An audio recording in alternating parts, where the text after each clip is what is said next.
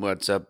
It's Michael Martin. Thanks for being here. So, when you start thinking about the things that we spoke about Friday, you start to understand that you can have tactical and intellectual IQ, but you also have emotional IQ for yourself. And I think that's where you think about mindfulness and awareness that can certainly help you be and have a better life. Never mind in trading or investing, right? But here's the thing, the more you learn it about yourself, the more you'll start to see things in other people. And that can end up being part of your trading edge, right? Again, come back to extraordinary popular delusions and the madness of crowds. What the hell do you think those people were thinking and feeling in the tulip bulb craze?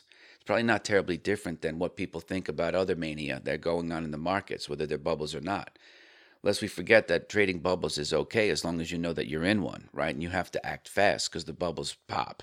And you just don't want to be there for the full on explosion. You can wait for a little bit of the air to get out, but then you need to sidestep the rest of the downdraft, right? Because the collapse can be brutally ugly, even if it's a blue chip name, like we talked about Cisco. So, again, this is why we want to focus on playing defense, because if you know that the majority of the crowd lacks emotional IQ and they lack the tactics that go with risk management, you can see that it's not terribly difficult to have a basic trading strategy and edge so that you could sidestep or preempt a lot of the garbage that people, would end up going through. Why? Well, because they're not in touch with the feelings that they want to feel, and they're not in touch with the feelings that they don't want to feel, right? Or they're just too clueless. And I don't mean to say that in a bad way. They don't realize that despondency is right around the corner if they don't protect their capital, because they just don't, their awareness isn't in and around protecting their capital and playing superior defense, which is what pro traders do in creating alpha. I'm daydreaming of dollar signs in my eyes, right? That's what retail folks do, is they think about all the money they could make, but they're not paying attention to what they could actually lose.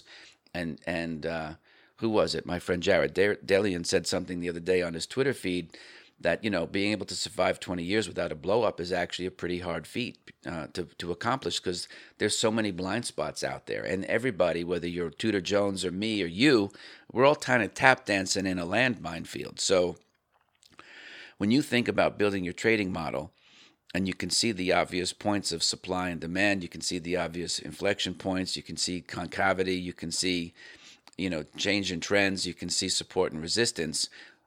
Don't just think about, newer prices, but think about what the people are feeling, the people who are in the trade, the people who aren't in the trade.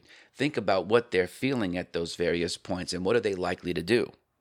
You see what I'm saying? You can incorporate that into your own trading, because I promise you, when people feel strong emotions, they're going to be pushing buttons on their trading platform left, right, and center, regardless of what it looks like financially, because they're doing it to satisfy an emotional need, a very deep one.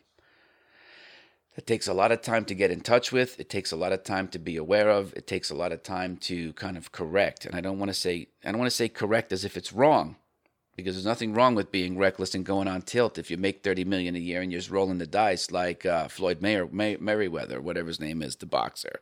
He can throw down and gamble and print all his winning tickets.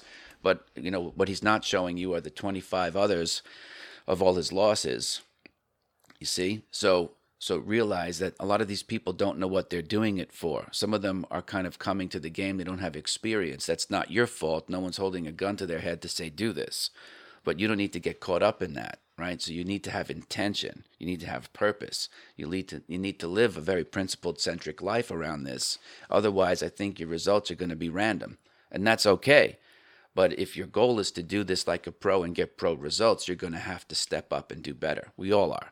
It's me. I include myself in all these conversations, right? Because we're all human beings. We all have feelings.